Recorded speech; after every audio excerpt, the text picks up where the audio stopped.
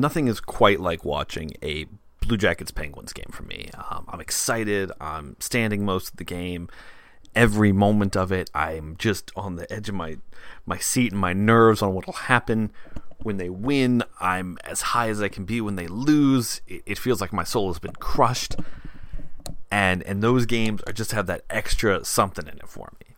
Now, if you're looking for a way to get that little extra excitement in any game, or you're wanting to look at a way of saying, hey, I think I understand hockey better than other people, and you want to look at turning that into a little bit of cash, we've got our friends here at the Hockey Podcast Network at MyBookie.ag. Now, the guys at MyBookie.ag, they give you so many ways to win, so many games to play. Everything from, obviously, picking winners and losers, to picking division winners, to picking who's going to win a cup, or just prop bets like who's going to score the next goal, all sorts of stuff. MyBookie has the best payouts and better odds than a lot of sports books do. You can risk a lot or as little on as many games as you want, so it really fits what you want to do with it. Now, and with Christmas around the corner, there's daily gifts, free plays, free spins, a lot more on the site there. If you join now, MyBookie will match your deposit halfway all the way up to $1,000. That means if you deposit $100, you'll get an extra $50 to play with. Deposit $200, you get an extra $100. You get it. Just use the promo code THPN, as in the Hockey Podcast Network, THPN, to activate the offer and take advantage of this great deal. Visit mybookie.ag today. You play, you win, you get money. This is the Shoot Once Podcast. I'm Frank Walker.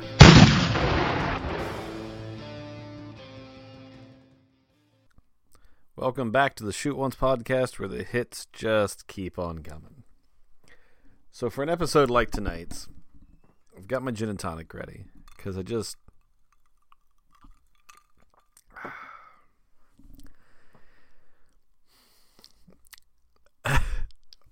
you don't really know what to do anymore as a Blue Jackets fan.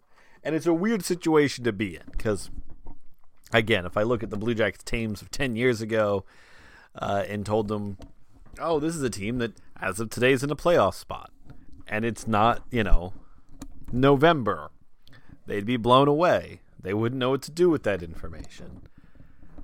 But not only is there that higher standard anymore that you want to make the playoffs, you want to be a competitive team, but I don't know what you do with all these injuries at this point. This is just bizarre. And the weird thing is, if you're a Blue Jackets fan and you've been around the team for a few years, you remember this happening before. There was a season, I forget exactly when it was. I want to say it was 2012 maybe. I don't remember exactly. But the team, they were coming off what looked like I forget if it was something where they'd made the playoffs or they'd gotten close, and then it looked like things were going well, and it was like, oh, things are going to go great, and then the wheels came off, and they had all these injuries, and just the whole year it was injury after injury. And this year feels the same way, except that the season hasn't fallen apart with it. If you haven't been exposed to the news yet, with a hairline fracture in his ankle, the Blue Jackets have lost Seth Jones for what's essentially the remainder of the regular season. I think the official thing was 8 weeks, 6 to 8 weeks, something like that. And it lines up almost perfectly right to the end of the season. That's just where he is. That's where this team is at that point. So that's where we are right now with him. Cam Atkinson's back to 2 to 3 weeks. He is dealing with that high ankle sprain. Now it's back. And it's the kind of thing he's just got to play through and maybe never fully heals quite right, so who knows. And then as the icing on the cake, David Savard, don't worry, he's not hurt, but him and his wife welcomed a new baby into the world. Hooray!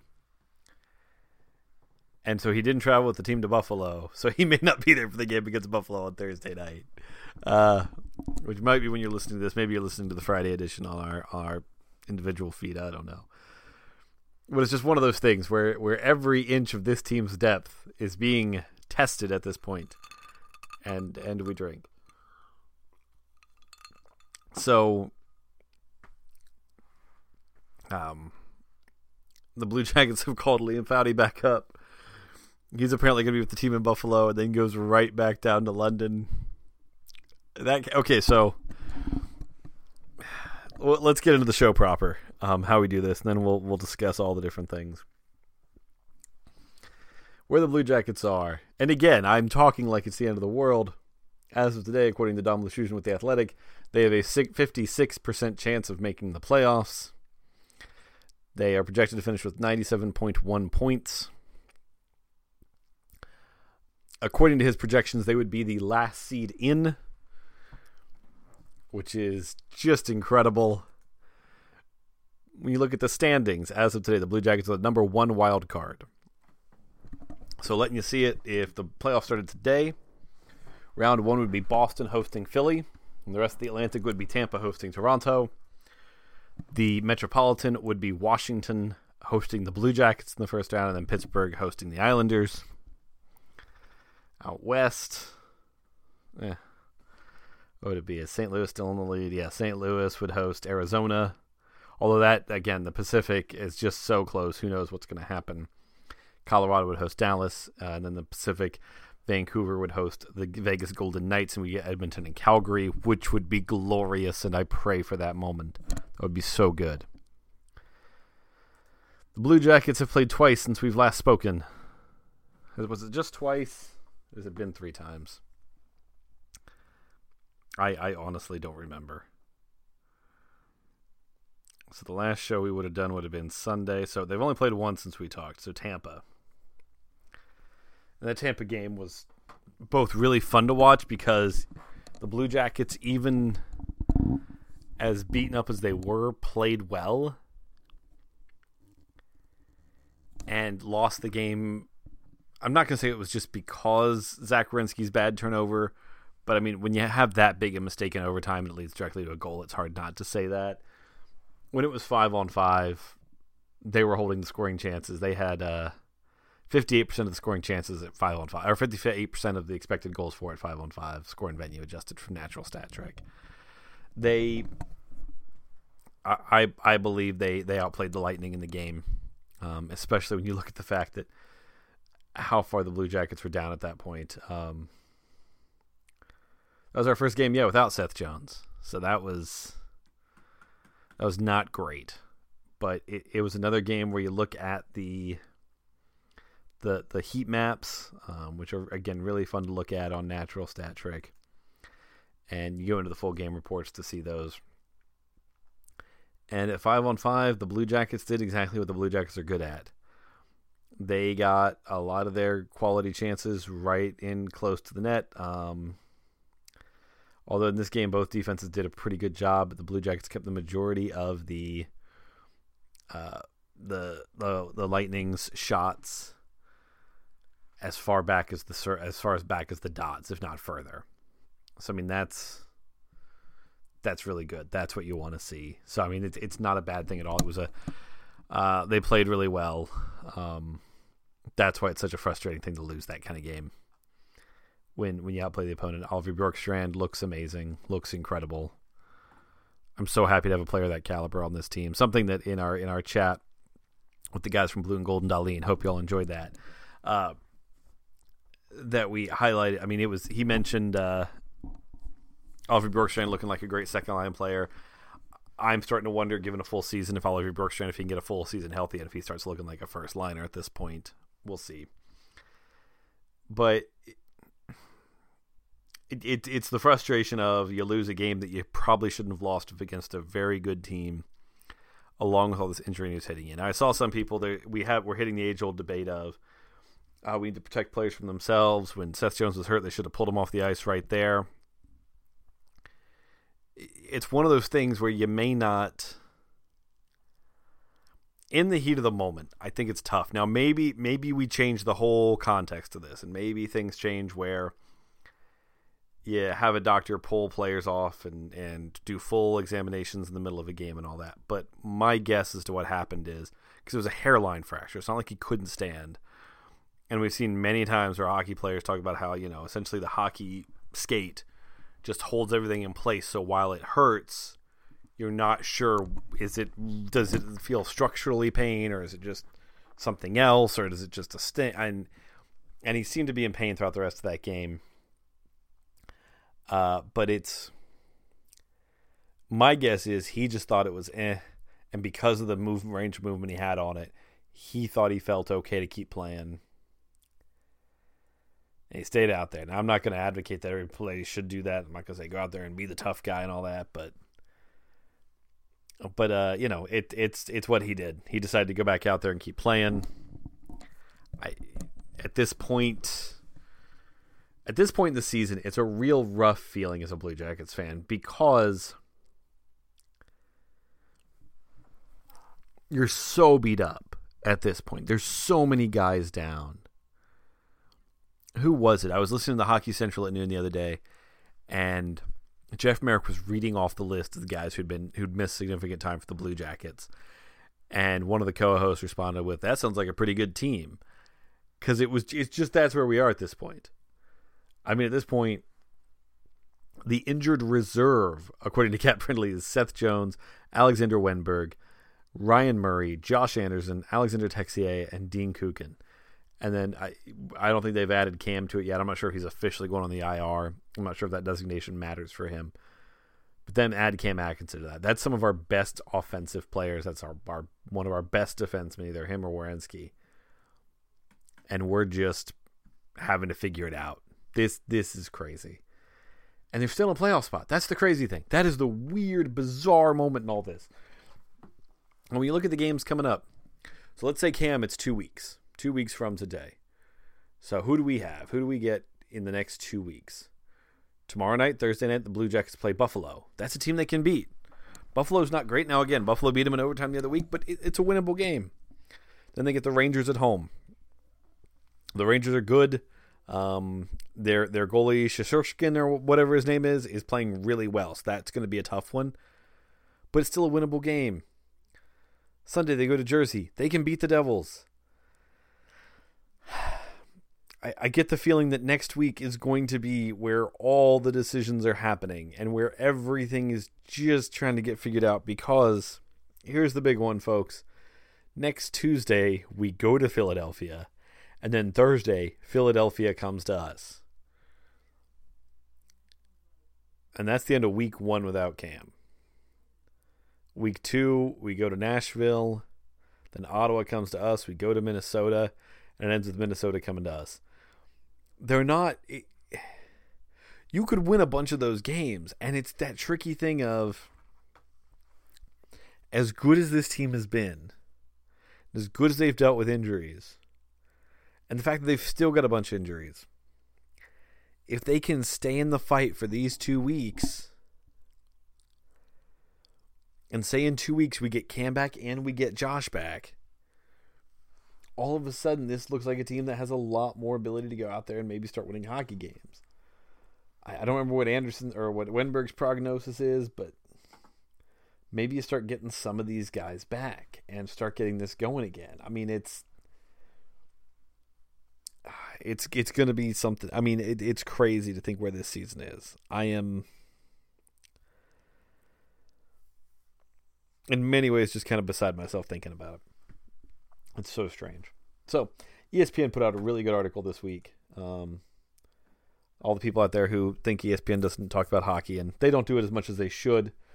But if you follow me on Twitter, you see me just giving it every day to NBCSN, because, man, NBCSN. Let's talk about NBCSN for a second, because it just occurred to me that I want to talk about how badly they messed up this whole schedule change. So I get that the NBCSN's like, hey, we want to show Ovechkin because he's in this thing to try and get his 700th goal, and that's a big historical moment. And I get that. That makes sense. And I know a lot of hockey Blue Jackets fans were hacked off about, oh, this is our national game, and you're taking it off of us because you hate Columbus. You had a big story. You go to make that play. I understand that. I'm not going to be upset about that. What I will be upset about is that you messed up in getting the game switched around the way you said you'd do it. Because the way it was supposed to work is, in the local market, both Columbus and Tampa, they would get the Blue Jackets and the Lightning. And then the rest of the nation would get Washington and Philadelphia. I am a streamer. I stream all my entertainment online, and I use YouTube TV. Nobody told YouTube TV to change what they were doing. I found out the day of the game, I got on customer support with YouTube TV and was chatting with them, and they said, we don't have anything from NBCSN telling us to change. And I was, so it was on NBCSN. And from what I saw, it looked like they'd made that mistake a lot of places. And it just goes to show that to NBC, the NHL is not a priority because they don't work to get it right. And then it's like, oh, go watch it on their app, which the app, worked as much as the NBC app works, which is to say poorly. Because between, I've given you a background of my setup. I've got a Samsung Smart TV, the YouTube TV app that just plays on it, and I got an NBC Sports app that just plays on it. The NBC Sports app had a worse picture quality. It had this weird thing where the sound would just cut out, like for a minute at a time. Every 5 to 10 seconds, it would just go silent for a second and then kick back in. And it's real distracting and unnerving and weird. And man, NBC just doesn't care about covering the NHL. I honestly want the NHL to just tell NBC to pack it and go away in the next TV negotiations. I want to see the NHL go to networks that care and will treat their product like it's something worth looking at. You got to think ESPN would like to fill some airtime with some hockey, and that they would, put you maybe back on ESPN2 or the original ESPN and maybe give you a show like The Jump, which would be amazing, instead of you go to NBCSN. And I put this on Twitter today, but I'm just going to say it now because I'm on my rant, and that's where I'm going with today's show because it's all rants, folks. That's where we are. It's all rants all the way down. First injury is now NBCSN, and we're going to get to the big one here in a second. I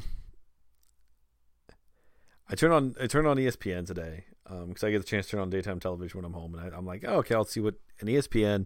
It's the NFL's off season, right? So they've got an hour and a half show of NFL Live. Now they talk a lot of XFL because hey, they broadcast it, and it's football to talk about while they're doing stuff. But they do an hour and a half football show during the off season, every day. And then an hour after that, they do an NBA show, which is a really good show, The Jump. I think The Jump's... I don't even care that much about the NBA, but I find The Jump to be an interesting show to follow, and I think it's well done. I'm like, oh, well, maybe... And I know this isn't true, but I look occasionally just in vain, hoping for the best, thinking NBCSN will have some type of hockey coverage during the day. Something to match what NFL Live and The Jump are to their respective fan bases to hockey. No, man, it's car auctions. Like a 3-hour show about car auctions. And then there's another hour show after it about something else to do with cars. Not a motorsports guy. And I guess that's for NBCSN. That's a big deal as motorsports. But the thing is, this is every day. There's hours and hours of car auctions. And I don't even know what they're showing anymore. It's crazy. It is nuts. Okay, so ESPN did an article that I thought was really well put together. I think it was Wyshynski, and I think Kaplan worked on it too. Wyshynski's got the byline. But where it's cool, because a lot of these places will do, TSN does their trade bait list, and they rank guys and all that.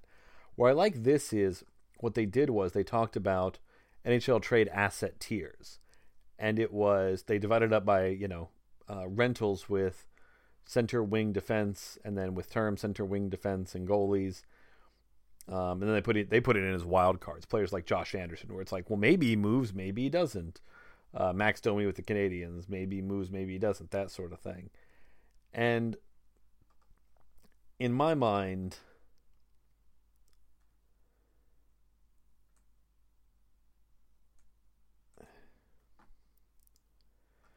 where what I really liked about it was because it allowed me to look at these trade boards and go, okay, what makes sense for the Blue Jackets? Because there's a couple of guys who I think make a lot of sense for this team. Starting off, centers with term. There's one guy at centers with term that I'm on, and that is Kyle Turris. And he's a big maybe for me.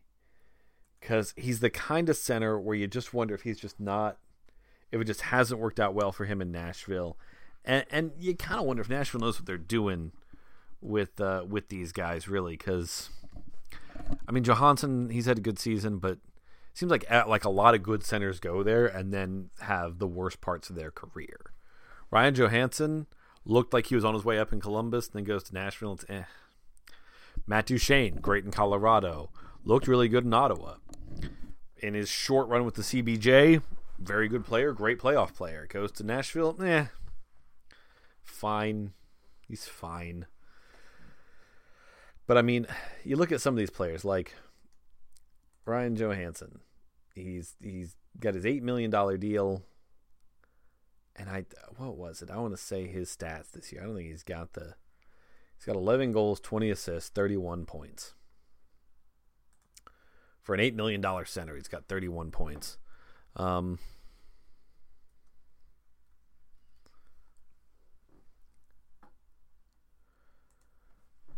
again, I know points aren't a great way of doing it, but it's a simple, quick way to try and evaluate what's going on. In comparison, Seth Jones as a defenseman has got 30 points this season. Now, granted, you're comparing a really high-end defenseman in this league. But remember when that trade happened? How everybody talked about, Ryan Johansson and Seth Jones, you got a great future center and a great future defenseman. Well, since then, Seth Jones has gotten to the point where people are like, he's a perennial all-star. People are starting to ask that question about, okay, when's he finally going to start getting his consideration for a Norris? And that conversation hasn't happened with Ryan Johansson. It just hasn't happened. So with Kyle Turris, I think he's a player that is interesting. And it's the kind of thing where, okay, here's the thing. He's 30. He's still got 4 more years after this one at $6 million a year. So if you're the Blue Jackets and you decide to take him, you buy low on him, meaning you tell Nashville they have to eat some salary because you don't want $6 million a year on your books for a player that may not work out, especially for how many years that is. But if he turns out well, you might have solved a second or third line center problem for years. You can keep people like Boone Jenner on the wing, or you can kind of replace an Alexander Wenberg. Honestly, maybe they'll take Wenberg. That'd be an interesting trade, wouldn't it? Wenberg for Turris. They'd save $1.1 million a year on the cap, and we might get an upgrade at a center. I don't know. We'll see how that would go. But that's a center that I'd be interested in if I'm the Blue Jackets. At least looking into it. Again, that's a player that if you can buy low on, I might take it. And again, when I'm talking about these players, we're talking about players that I've got as...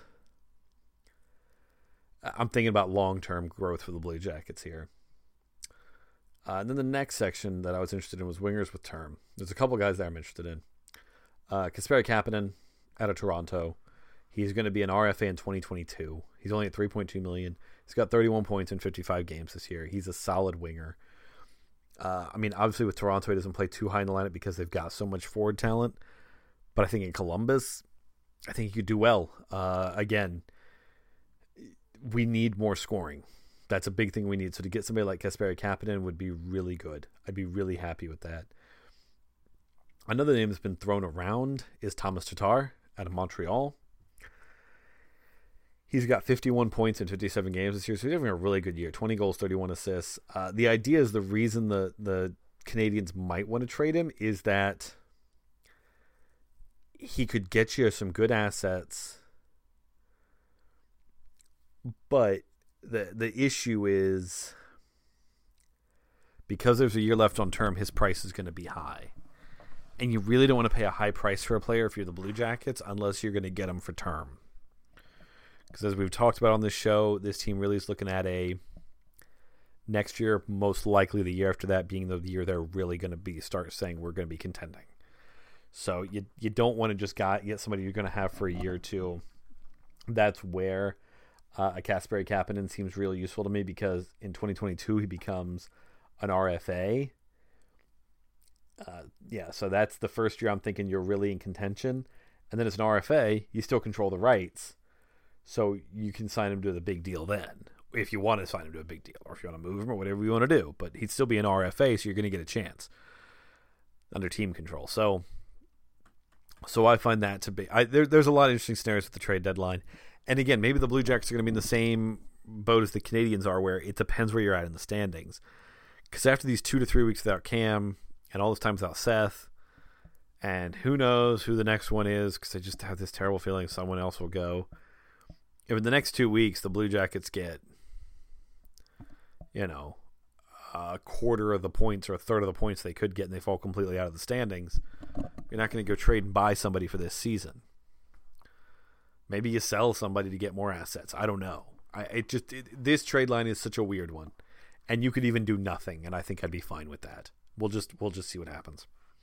All right, final topic I'm going to hit tonight, and if you want to skip it, that's fine. I get it that people want to sometimes, and I've talked before that I try to keep this a family show as far as things that people can listen to in the car, but we're going to address the Jeremy Roenick story, which is going to have me reading quotes that I am not super happy with.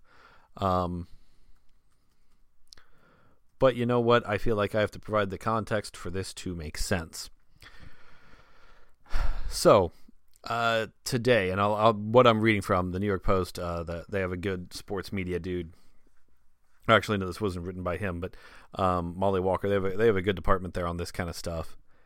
And so today, Jeremy Roenick put something out on Twitter, put a little video,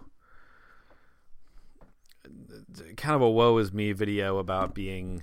And he talked about, I'm going to be back and better and all that stuff about being fired from NBC Sports. I give NBC Sports a lot of crap because how they cover the NHL. Let's get into it here a little bit. So Roenick was suspended indefinitely without pay for making comments on Barstool Sports' Spit and Chicklets podcast. What he said, I'm just going to read from the article at this point. While appearing on the popular hockey podcast that went live on December 19th, Roenick recounted a trip. Now, the reason I said I'd try and keep this family-friendly is some of the things here may create questions in your children that you don't want to answer. So if you listen to this with your kids around, you can just hit mute until the end of the show. Or just be done. That's fine. Recounted a trip he took to Portugal last summer with his wife and coworker Catherine Tappan. Now, some of the background is Jeremy Roenick's wife and Catherine are close friends from what I understand. However, the story took a tasteless turn. I was the king of Portugal, Roenick said. When you walk into every place and you have two blonde bombshells on each side, your chest pops out a lot more. Then he recalled when a woman approached him to ask if his wife and Tappan were both with him, to which Roenick replied, "Yes, they are." And then Catherine says, "Will you shut up?" She starts yelling at me, he continued. I'm guessing this is a jovial way of telling the story, obviously. I'm just reading it. I play it off like, we're going to go to bed together every night, the three of us. Now, if it really came to fruition, that would be really good, but it's never going to happen. Later in the podcast, Roenick turned the conversation toward Patrick Sharp, a fellow hockey analyst on NBC. Their conversation moved over to whether Roenick, who was teammates with Sharp during their time on the Flyers, would sleep with Sharp. He is so beautiful. I'd have to think about it if he asked me, Roenick said. Yeah, one reposter said. I wouldn't say no right away, Roenick replied. Roenick did say positive things about both Sharp and Tappan during his time on the show, complimenting their professionalism and stating how much he enjoys working with them. But NBC announced the suspension 5 days later. Tappan released a statement through an NBC spokesman shortly after Roenick's suspension. While Jeremy and I continue to be good friends, what he said was unacceptable, she said, especially among workplace colleagues. I do not condone his comments.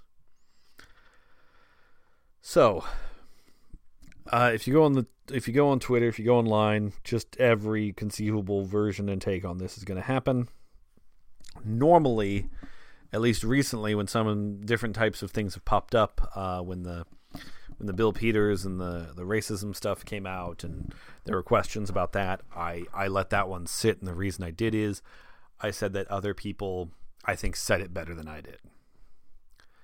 I feel like there's something personally I should say in this one. Because a lot of people are saying, it's not a big deal, you can't joke anymore, it's the PC police. Okay, guys. I'm going to tell my story for a second. If you can't tell from my voice or that I call myself Frank, I am a man. I was born a man. I am what we, in the common parlance, we now call cisgendered. I was born, told I was they put the check mark that I was a boy at birth. I've always been a boy. I am married to a woman. I am as straight and white as they come. Now, that being said, when you are born straight and white, you tend to not...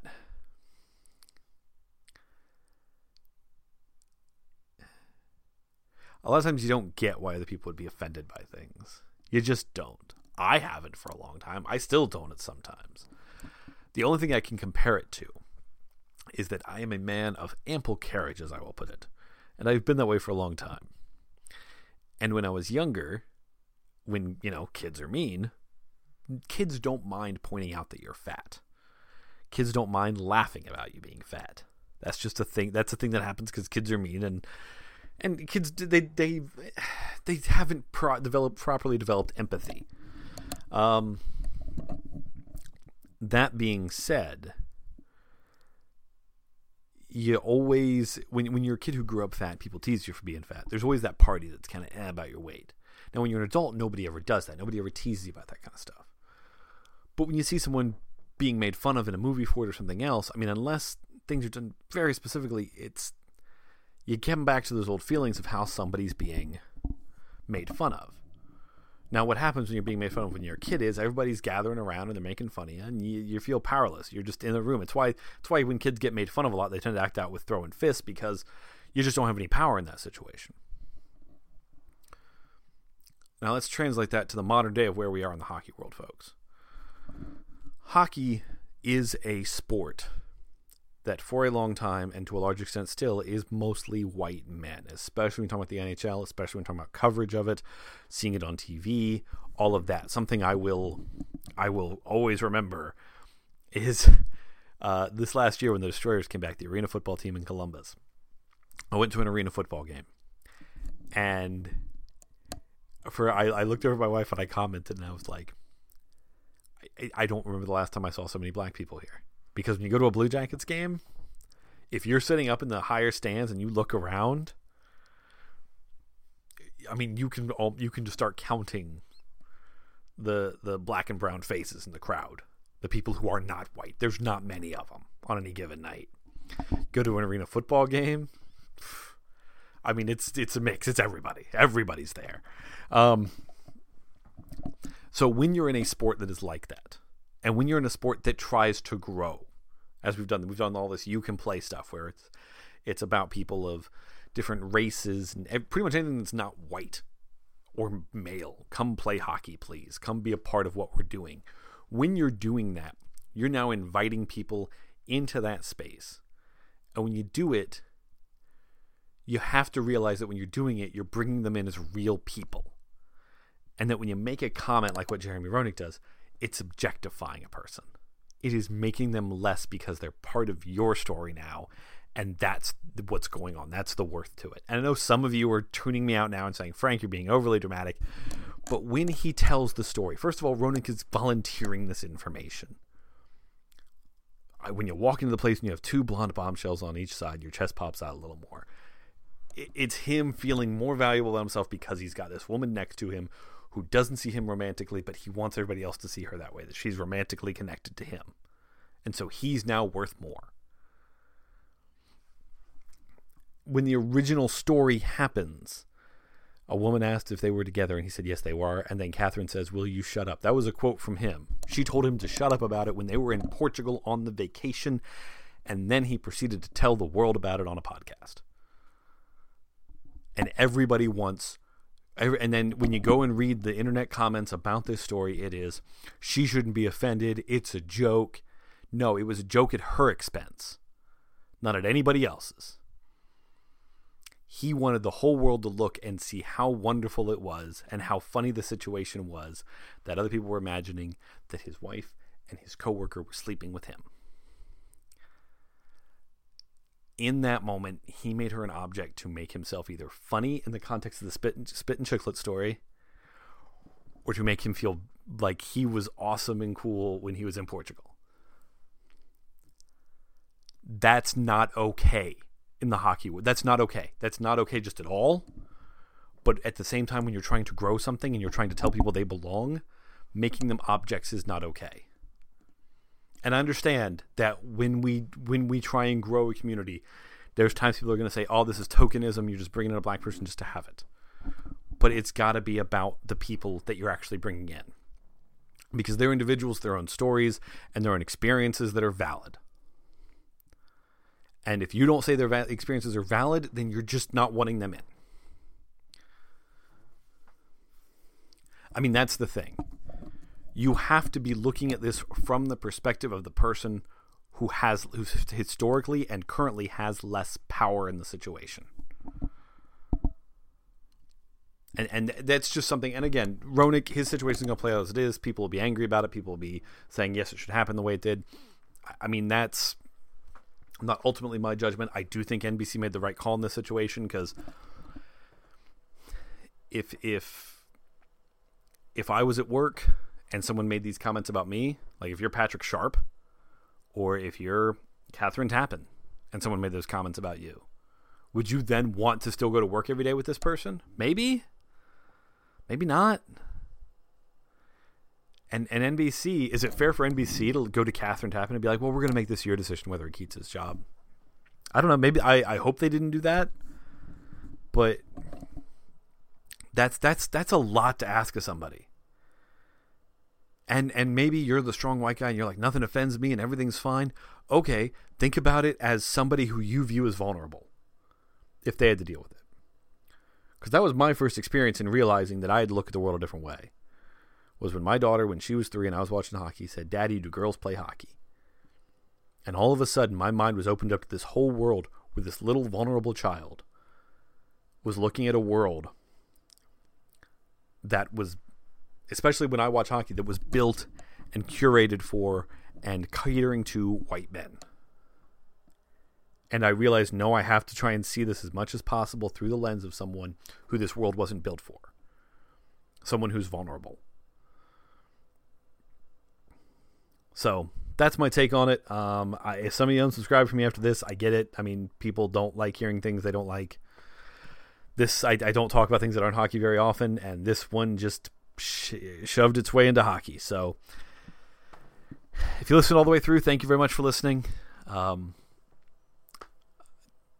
Thank you very much. Have a great night, and go Blue Jackets. This has been the Shoot Once Podcast. Follow us on Twitter @ShootOncePod.